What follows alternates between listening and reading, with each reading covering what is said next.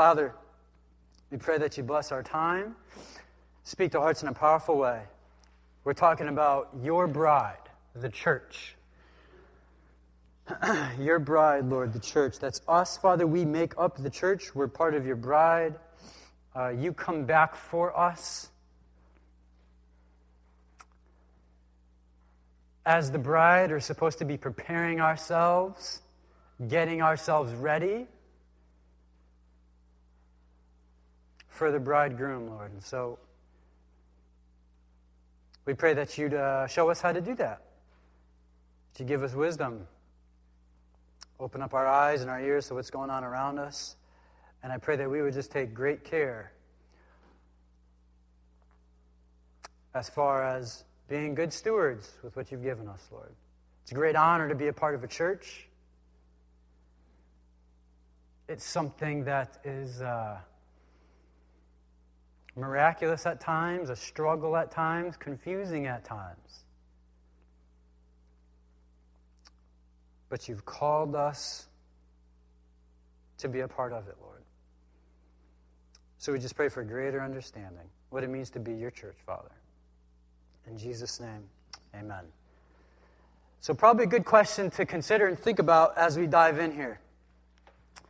At what point does a group of people that meet together become a church? So you get a group of people together. Let's assume that they want to do nice things.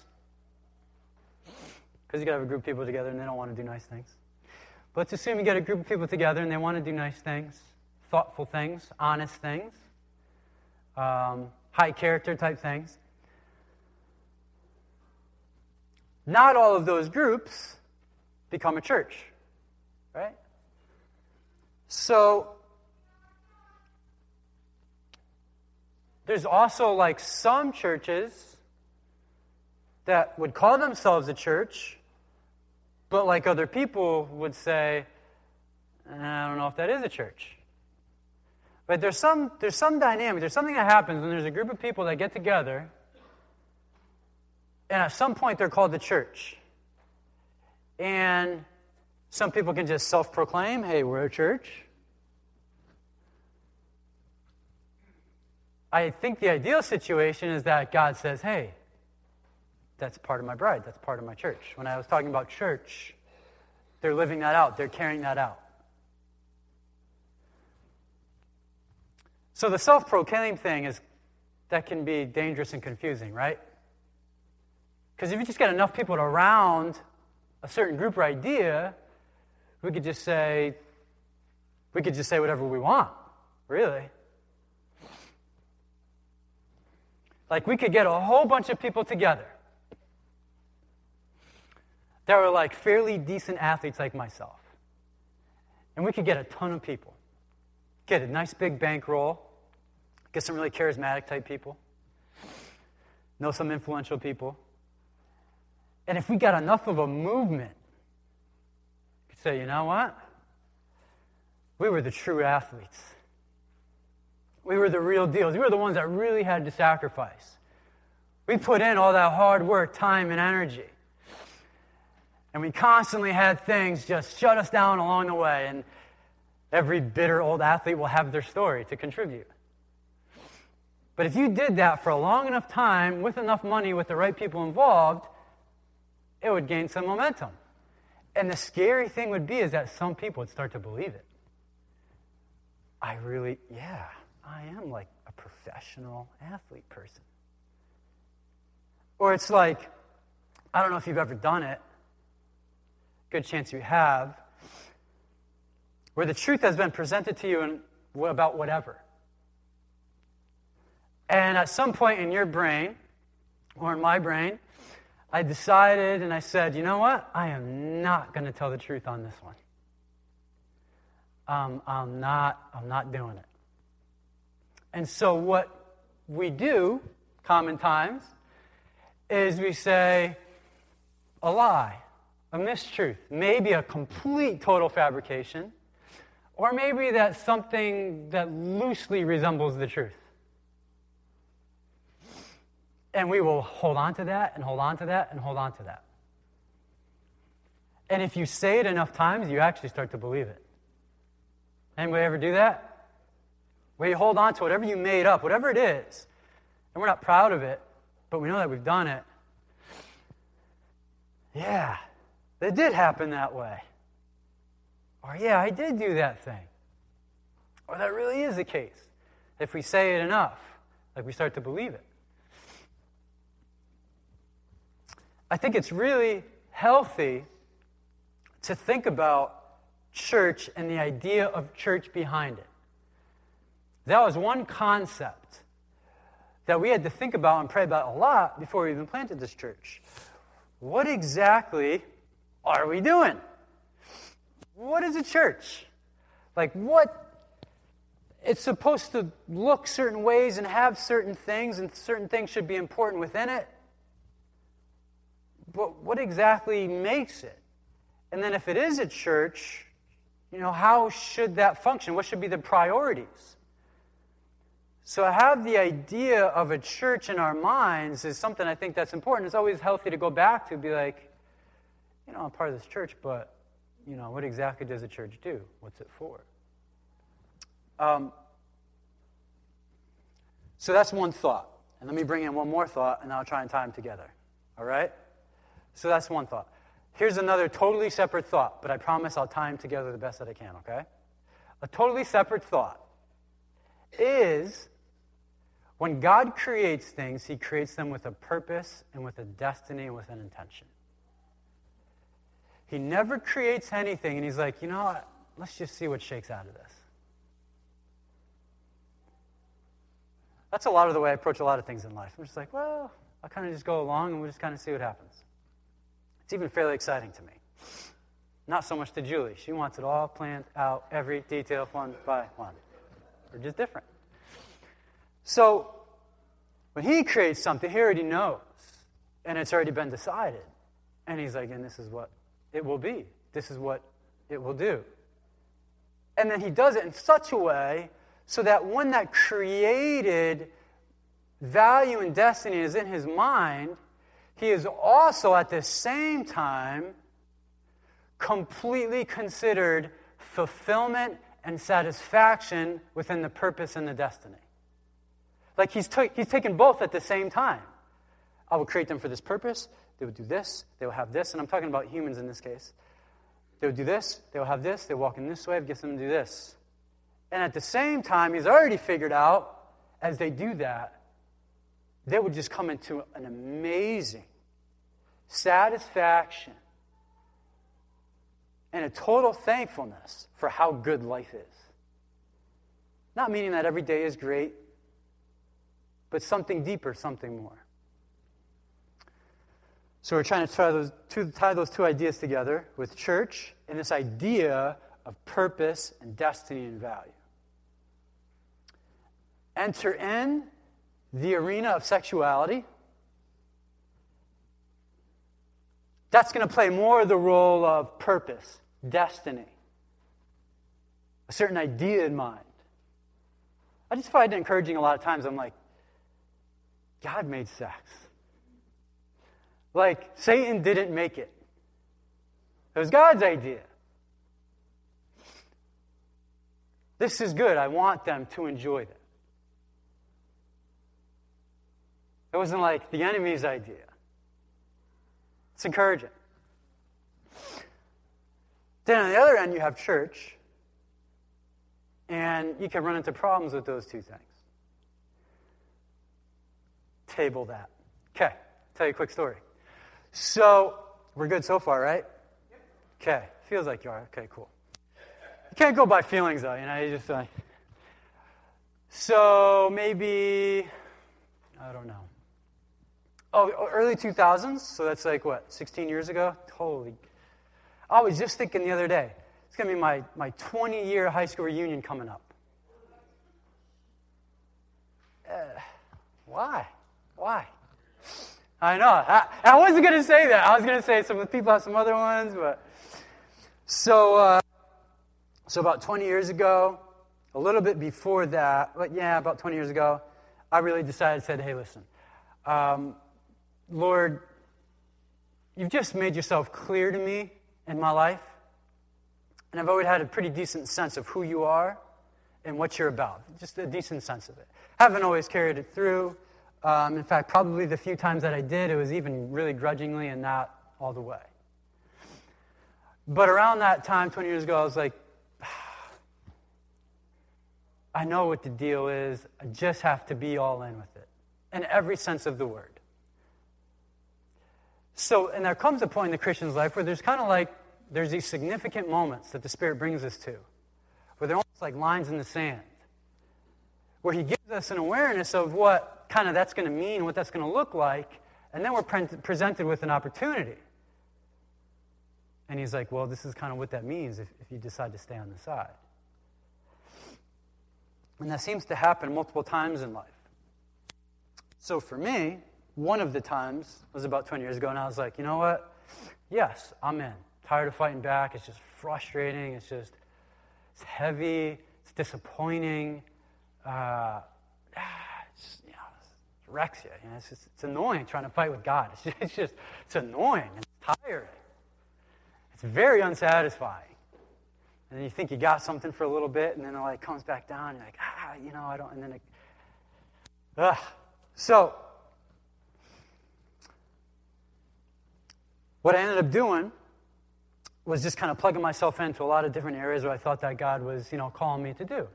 And it happened to be with different churches and different roles within those churches. Being a Sunday school teacher, being a small groups leader, being a youth group leader, taking part in a college-age ministry, just a lot of stuff. I just knew that if I wasn't really involving myself at that particular point in my life, I could definitely fill it up with something else, and there's a good chance it would get me in trouble. Just have to know that about yourself sometimes.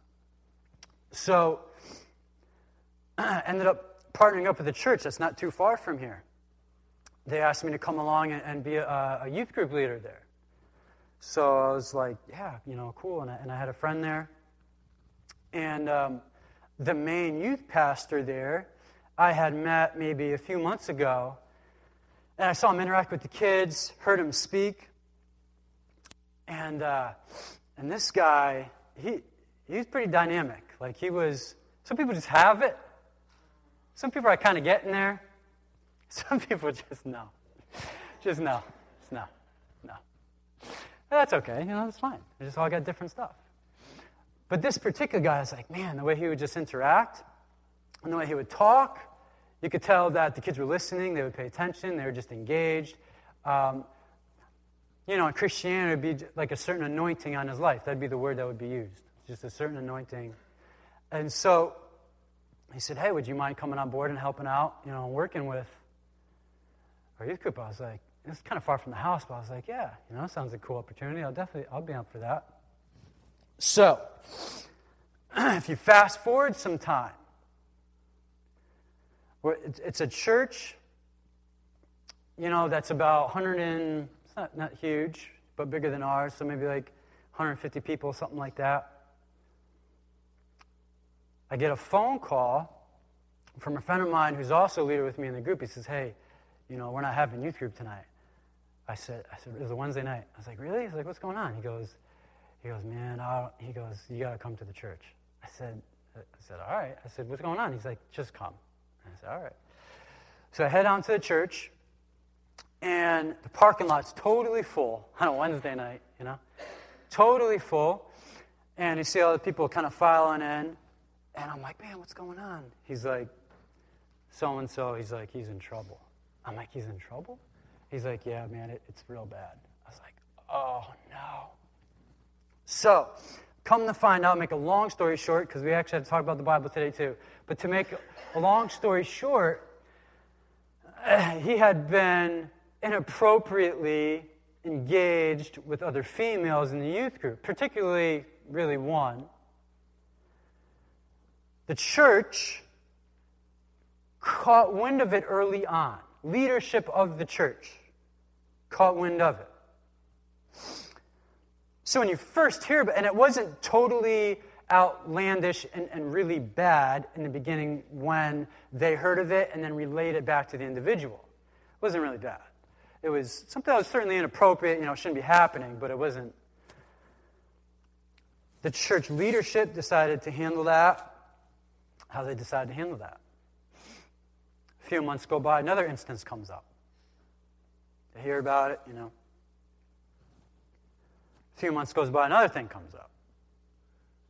You have to be a genius to figure out where this is going. So, the church gets together that Wednesday night, and they are just understandably so super upset, really fired up, And they're basically deciding there, legally what they're going to do with this individual because they already had him arrested, and they're basically trying to figure out how the church will respond, what people should say what, kind of give a handle to everybody involved in the process. I mean, if something like that happens, the whole church family is now involved. So what happens is you have this arena of sexuality, you have this issue, which a lot of people don't know a lot about, which is called church discipline. And that's not the most fun thing to talk about. But it's certainly a reality that we can't miss or sort of turn a blind eye and deaf ear to. Stuff's just too important. It's just too important. And unfortunately for that individual, most of the stuff that came out, unfortunately, was true. He ended up doing 10 years, and he got out, not that long ago. And there's just too many stories like that. You know what I mean? And that's just, it's not good, obviously.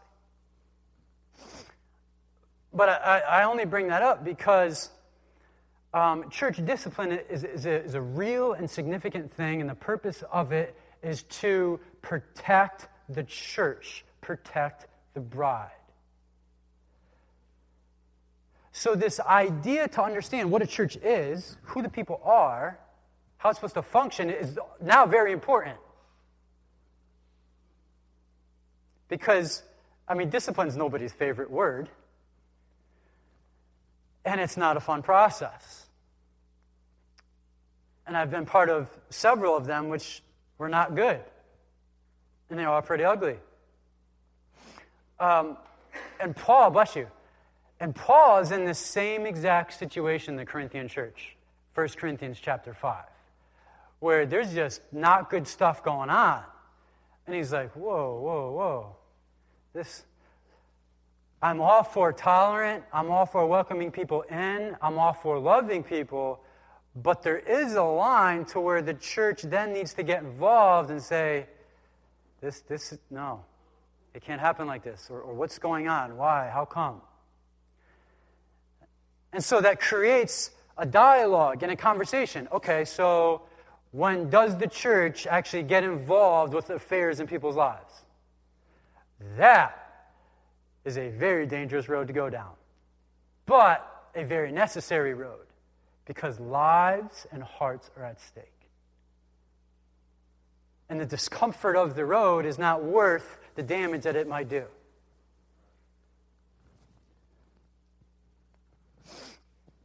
So how far should a church go? Should we get some badges and have some church police, and just have them sniff out people's lives during the week? And is that post appropriate? Do they do this appropriate? Is that right? And you could just take this thing crazy far, and it's not good.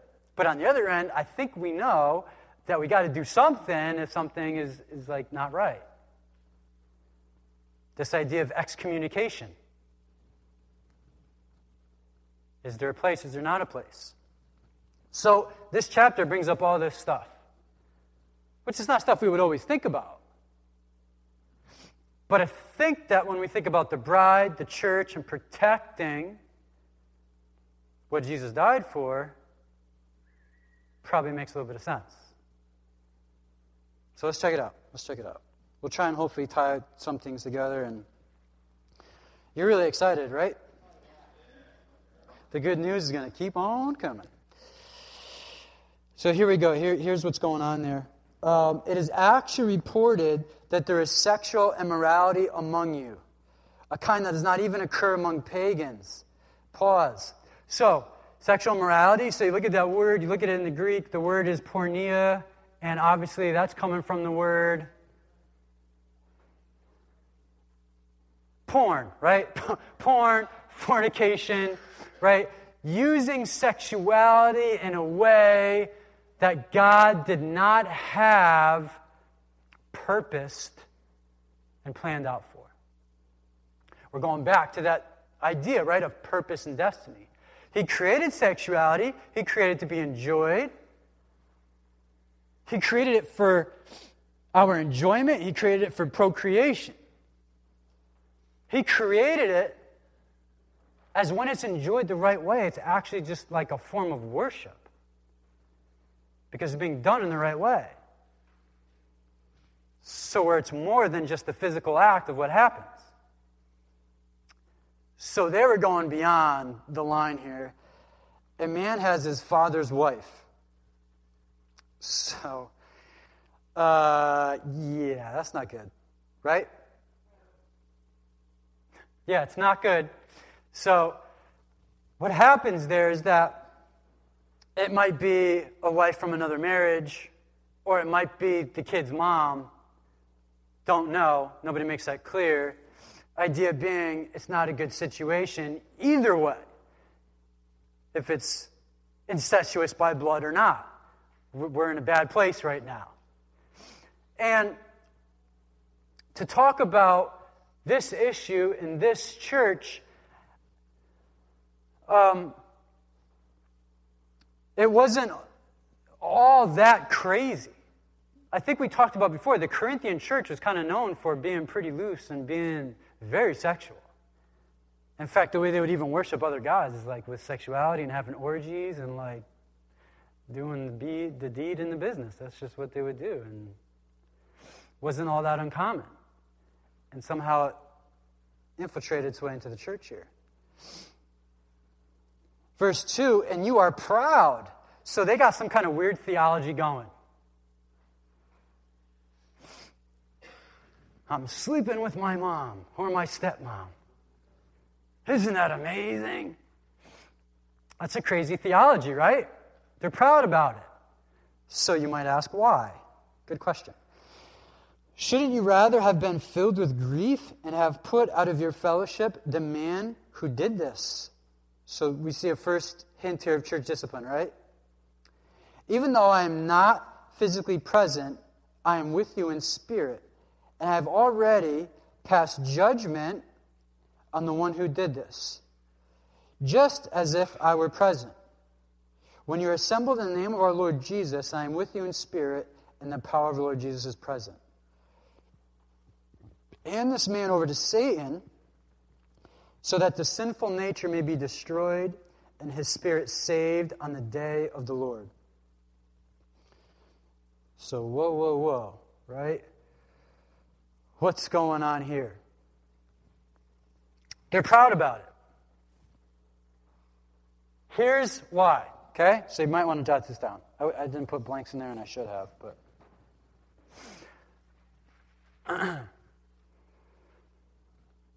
They had a misunderstanding as far as what grace meant.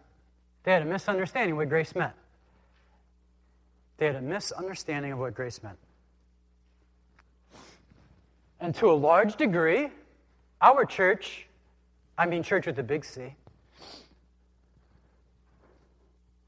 kind of falls in that category.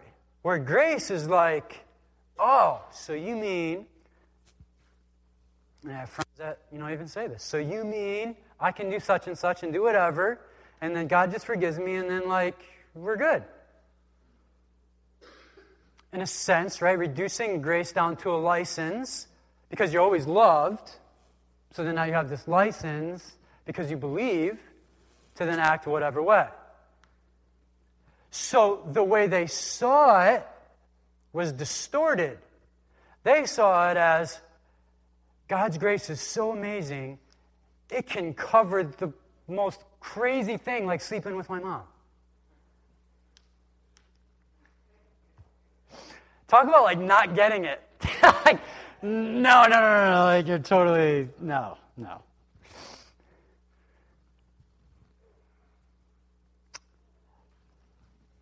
I wrote down, grace does not overlook sin. It empowers righteous living. Grace does not overlook sin. It empowers righteous living. So this idea of grace is pretty important because that's really like what they got hung up on.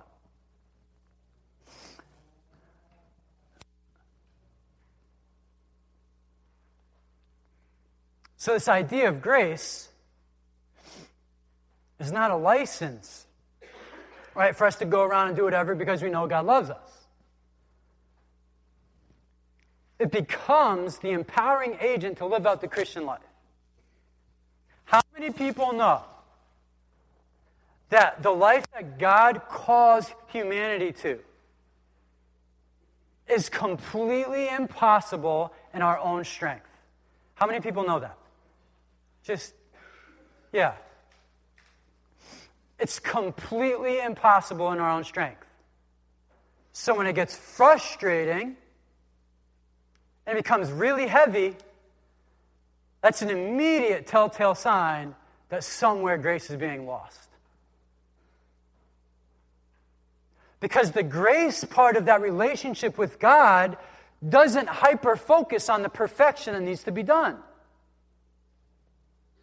You're with me? It doesn't hyper-focus on the perfection that needs to be done, that we're called to.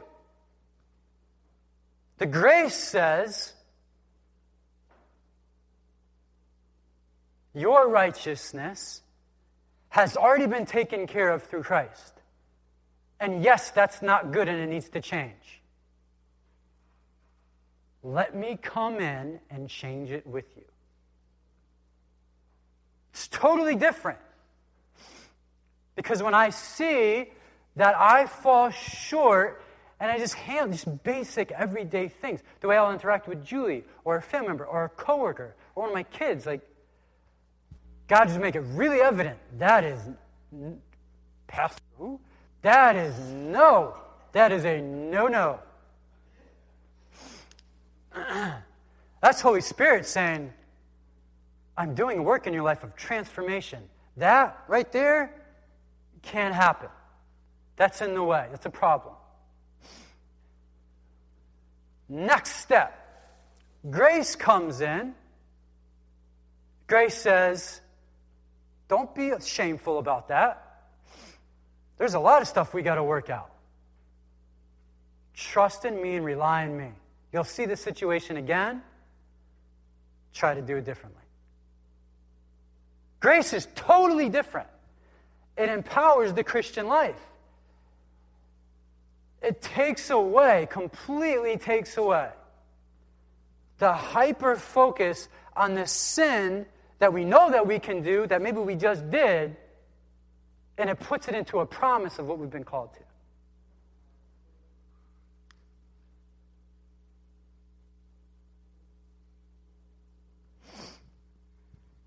That's good stuff. You know what's hard though is how do you not the shame? Like how do you not? That's hard. Super hard. And an awesome question. Because most of us know everything about, and you do something wrong and you make a mistake and just, most of us, well, that was bad. I shouldn't have done it. Well, yeah, yeah, we shouldn't have. And that did come out wrong totally. And it's totally part of our nature, especially depending upon the type of person that we are. If we're a perfectionist in any way, shape, or form, or if we're already really down and negative about ourselves, insecure about ourselves, not feeling right, it'll just come in as like, yeah, see, like you can't, and you aren't right, and that's not good. So, one thought towards that flood, which usually does come in a flood instantaneously of just feeling really shameful and condemned about what we do or whatever happened, right away, I have found personally, verbalizing out loud what God said is already true about me that contains nothing of shame. And there's particular verses that I like to, depending on the situation. That's why it's so important to have the Word inside of us. Because what do you do when a lie comes in? Somebody lies to my kids. They come home, somebody told them something from somewhere, some kind of lie about them, about their future, about life, whatever. I don't just say, well, think about that for a while. Experience it on your own, and let's just see, man, if I know this thing is significant and it's a lie, I'm coming at it with truth. And probably not in a hostile, crazy way. There might be a time for that, but those times are few, to be honest with you. But we just combat it with truth. So when the enemy comes at us with stuff and he highlights the part of our nature that he knows about us, shame and fear, right, and condemnation, he knows these things. When they're highlighted and they surface, he's really good at capitalizing on that. And we're called to then stand in truth and faith. We have to actually verbalize the truth.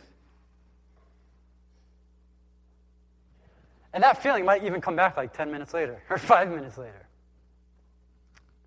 And we just come back, Lord, I know, God, you're making me brand new. I don't even understand how that even came out. And it's not right and not good. But I know you're doing a work in me. And it's confusing, Lord. Help me to trust you in it. And depending upon what the issue is, so number one, holding on to a verse. But number two, depending upon what the issue is, we have to involve other people to help us. As long as that thing stays quiet and in the dark, it'll just always be this little battle that we have with this thing. And that's not the game plan to success there. We need truth, and we need a squad. We do. And it's much easier to be I'm dealing with it with God, and maybe some things, that's okay. But for a lot of things, we need to join with one another. So faithful, Christian, mature friends,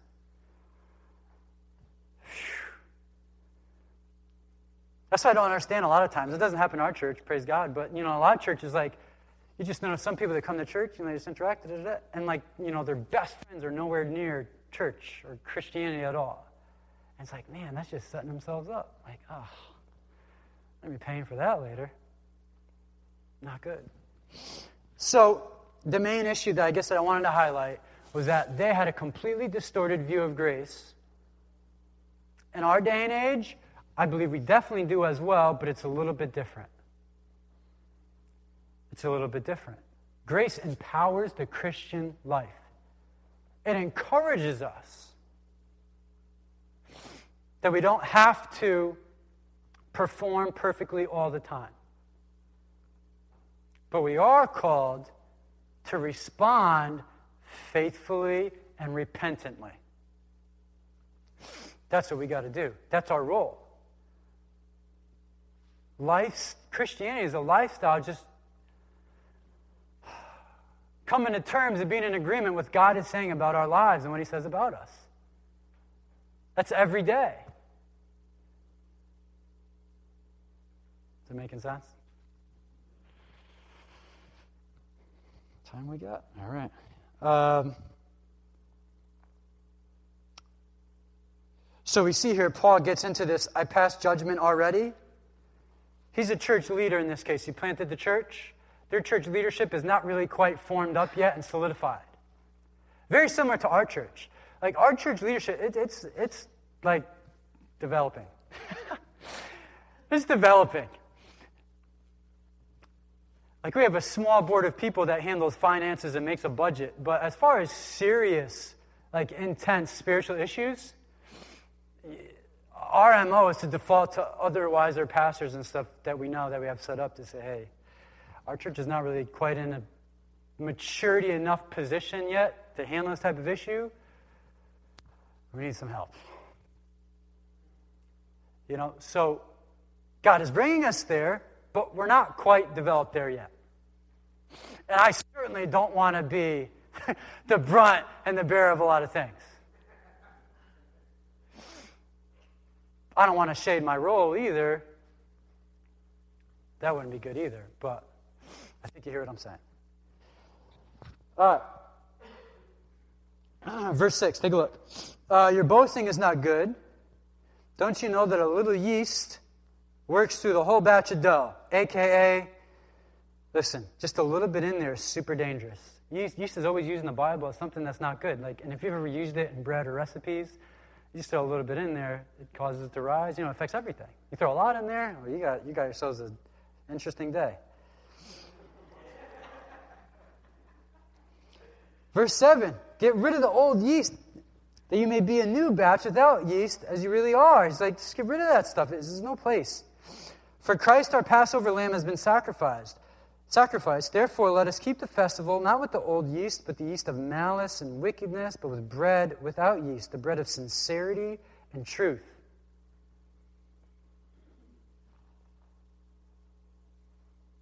So I'll pause there for a sec. So he's saying, hey, this is where church discipline is difficult. Because, so when do you get involved? When does the church then have a right to come in and... It's really unique to the situation of the people involved. There are steps that the church has to go through.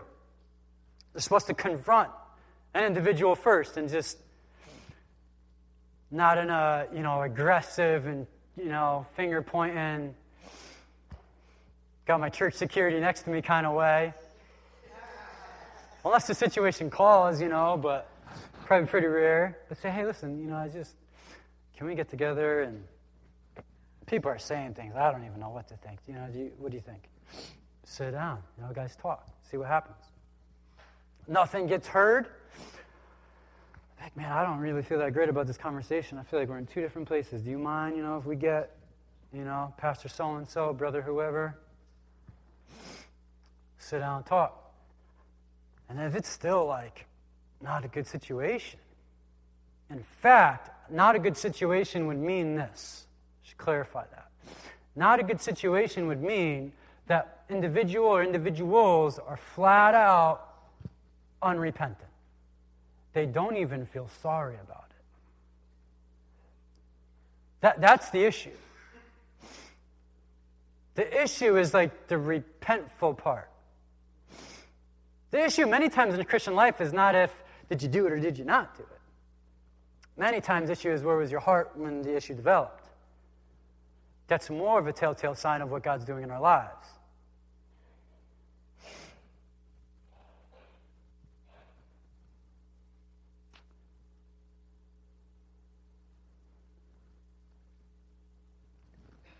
So if they're flat out unrepentant, then what they're supposed to do is then come to the church, like the meeting I told you about. They get just that Wednesday night, super sad, super divisive, really bad situation. And they say, hey, listen, so-and-so has done such and such. Don't fellowship with them. Don't go near them. They're in a bad place. Just no. No. And Paul encourages a church to be aware of what's happening inside its family. Not to police it, but to at least be aware. And be prepared for the rare times that it may come up. And even in our young church, it's happened a couple of times already. That was not fun. And, it won't be the last time. Things are just going to happen. People are just going to do stuff. But, because here's why. Here's the important thing. So why? Because we're going to go into, let's just read this, and I'll go into that. Verse 9. I have written you in my letter not to associate with sexually immoral people. It's like, whoa, what are you talking about? Not at all meaning the people of the world who are immoral, or the greedy, and swindlers, or idolaters. In that case, you'd have to leave this world. So he's like, stay away from that stuff. But he's like, you're in the world. You can't. You're in this world. It's everywhere. But now I'm writing you that you must not associate with anyone who calls himself a brother but is sexually immoral or greedy, an idolater, or a slanderer, a drunkard, or a swindler. With such a man, do not even eat. What business is it of mine to judge those outside the church? Are you not to judge? There is a place for judgment within the church. That's like the unbeliever's favorite verse. Judge not. Nobody's going to judge me. It happens in the church. Are you not to judge those inside? God will judge those outside, expel the wicked man from among you.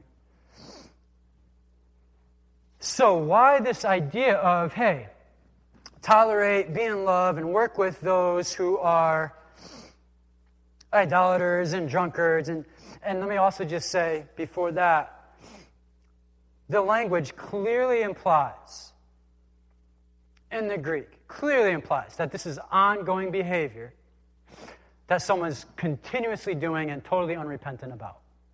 Like that's what we're talking about. We're not talking about people that are struggling their way through, trying to get freedom. That's not what we're referring to here. Not at all. So why approach the world this way and then the church this way? Here's why I think, at least part of the reason. The church, the bride, you guys, myself included, we are supposed to be, within our church, within this bride, we're supposed to have and embrace pathways and just ways in general to freedom. This should be a place, the church should be a place where darkness can't shine, light always shines, and freedom is the currency that we operate in. That's the call of the church. And yes, people will be at different stages working their way through things. Number one, don't ever quit. But number two, the overall senses of the church is that it's a place of freedom. It's a place that they found the truth and the wisdom in what God has said, how to live a life, how to go about life. And they said, yeah, it's totally worth it this way. And it's amazing what God will do if we do it this way. If in the church there is like this toleration, especially with this idea of sexual sin, this is just a big deal. Sexual sin is definitely unique in some important ways, which Paul will talk more about. But in sexual sin, in the church, there should just be this idea. Like I said, people are working their ways through. But in the church, there's this idea and the consensus to be like, sex, let me tell you about sex. Let me tell you about sexuality. Let me tell you about men and women. Let me tell you about why he created them. Let me tell you about the pitfalls. Let me tell you about where freedom is found in sexuality, how to handle it right. How when it gets a weird place and distorted in my life, here's some things that happen. Those types of conversations and that kind of mindset should be apparent within the church. So when there's like toleration of deviating from that within the church, and people are just like, they're just... Their relationship with God is different. Or they've just always done it that way, so it'll always be that way. Yeah, but they don't feel bad about it. Yeah, well, Paul's saying, do not go with that. Don't. I remember one time, some people weren't doing some things right. And I'm pretty hesitant. You have to give God time to work in people's lives and in their hearts. You have to. Don't be quick to pull the trigger on people. Be quick to love them. Be quick to pray for them. Invest yourself solid in prayer before you approach any situation like this. Because this is not just for church-like leadership. This will be, God will put people, in and around your lives. They don't have you in places. He might have you talk to my kids. I don't even know. But please be guilty of praying it up hard first. And being invested there first. So for these people, it was a long time of not good. And so I was like, you know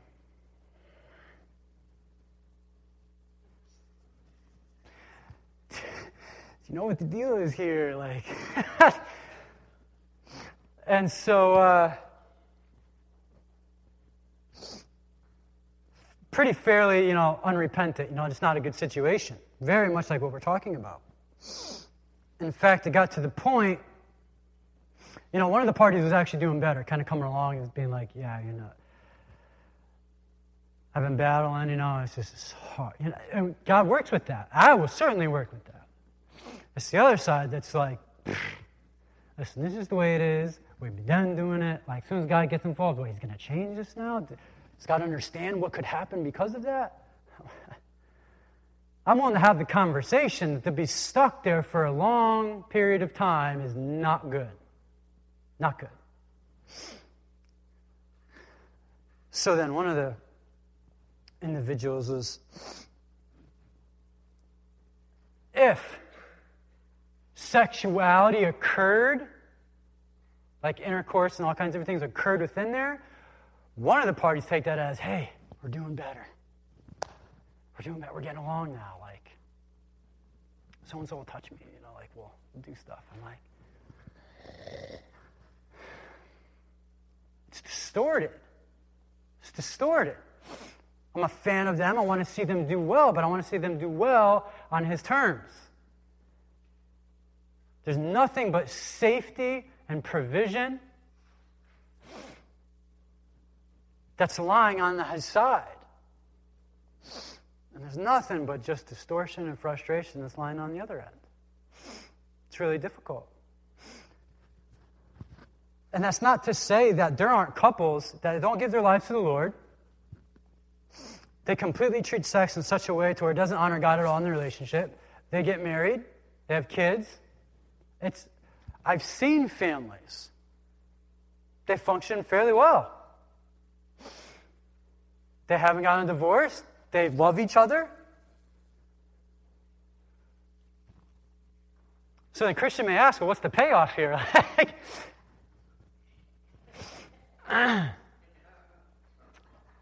As soon as we ask that question, I think we know there's something wrong. Not about the payoff, it's about the obedience part. But number two, hear this. So it is about obedience, number one. But number two, hear this. Whoever that family would be, and they're out there, lots of them. And we'll come in contact with them. They just love each other. They just, for whatever reason, they just have a unique kind of grace, I think, in their home. And they just function really well, and God isn't even really a part of anything. They might even look better than most Christian families. But I can tell you this. I can tell you that whatever purpose and destiny God had for that marriage, for that family, that would just be immeasurably more than they can ask or imagine, it will never get touched. It might be good in their little, family environment, which is saying something, but to the ultimate purpose and plan and design that God would have, they won't know much about it. It's very sad. Very sad, right? All right, it's 1 o'clock. So, all right, we're going to pick up some more with this next week. Sound good? So here's the deal. So for us, right, grace is a big deal. Huge deal. We really want to understand, what that's all about, because that empowers how we live out the Christian faith, the Christian life.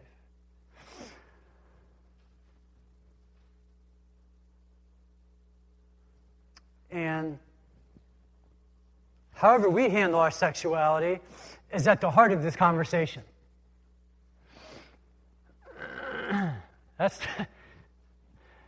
Here we are, right? Adulthood. It's a big deal. It's a big deal. I always say, okay, like 2 years I've been saying. Like 2 years I've been saying, if my sexuality and my wallet are submitted to God, I can't deceive myself in thinking He doesn't have me. I know that He does. If I'm surrendered in those two arenas, He's got me pretty good. And when He has an individual in those two arenas, financially and sexually, it's amazing. It's amazing what God does. There's not like a ton left. The emotional life is certainly another big one, but so much of emotions are tied into sexuality and finances. It's pretty interesting.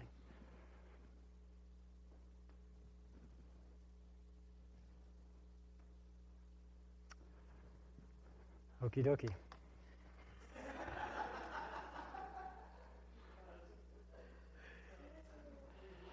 All right, so let's pray, right? And so God brought certain things to your mind and to your heart this morning. No doubt.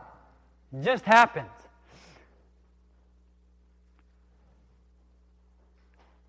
There's definitely a need for healing and for some prayer time for some people.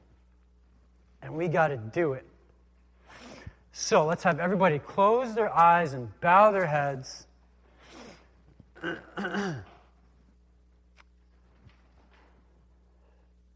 If you are in the position and the place where currently, up until this point in time,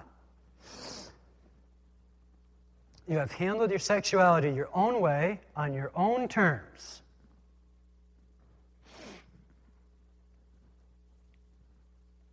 and have never been repentful about it. You've just been doing it your own way, on your own terms.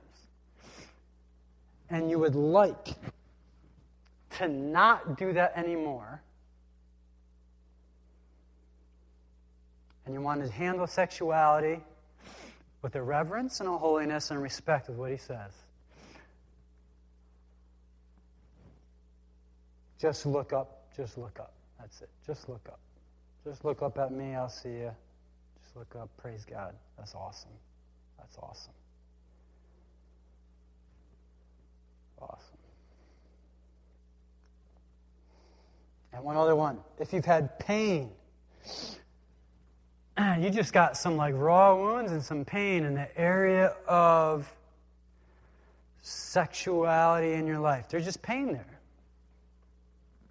Undealt with, I should say. Undealt with. You might be still in the middle of just hammering it out with the Lord. But it's undealt with pain, and you purposely put it off and to the side.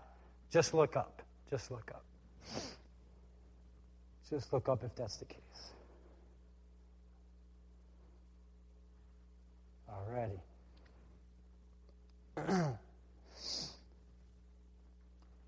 Father, I just pray, Lord, for the people that looked up, Father. Father, the people looked up and they want to submit their sexuality to you, Lord. They want to guard their eyes, guard their minds, Lord. You've put certain things out of bounds at certain times in your wisdom. It's a remarkable day when we just consent and go with your wisdom on it, instead of trying to figure out why you did it that way. So I pray, Holy Spirit, that you would strengthen and encourage the hearts that looked up, Lord, that want to submit their sexual lives to you, Lord. I pray they would find great fulfillment and for waiting for things in the time and in the place that you say is good. I pray that they would have stories for their kids about how handing sexuality your way provides amazing fruit and total fulfillment and enjoyment. That it wouldn't be a guess of any kind. They would know firsthand because they've done it. So I pray for strength for them, Lord. Holy Spirit, empower them. And for those that looked up, Lord, just from pain of sexual things in their lives, God, we just pray that you come in and bring healing, bring forgiveness, or there needs to be forgiveness, Lord. And we just pray, Lord, that the thoughts and the feelings of shame in our lives would not rule the day, Father. I pray that we'd be a people intentional about getting truth in our hearts and in our minds.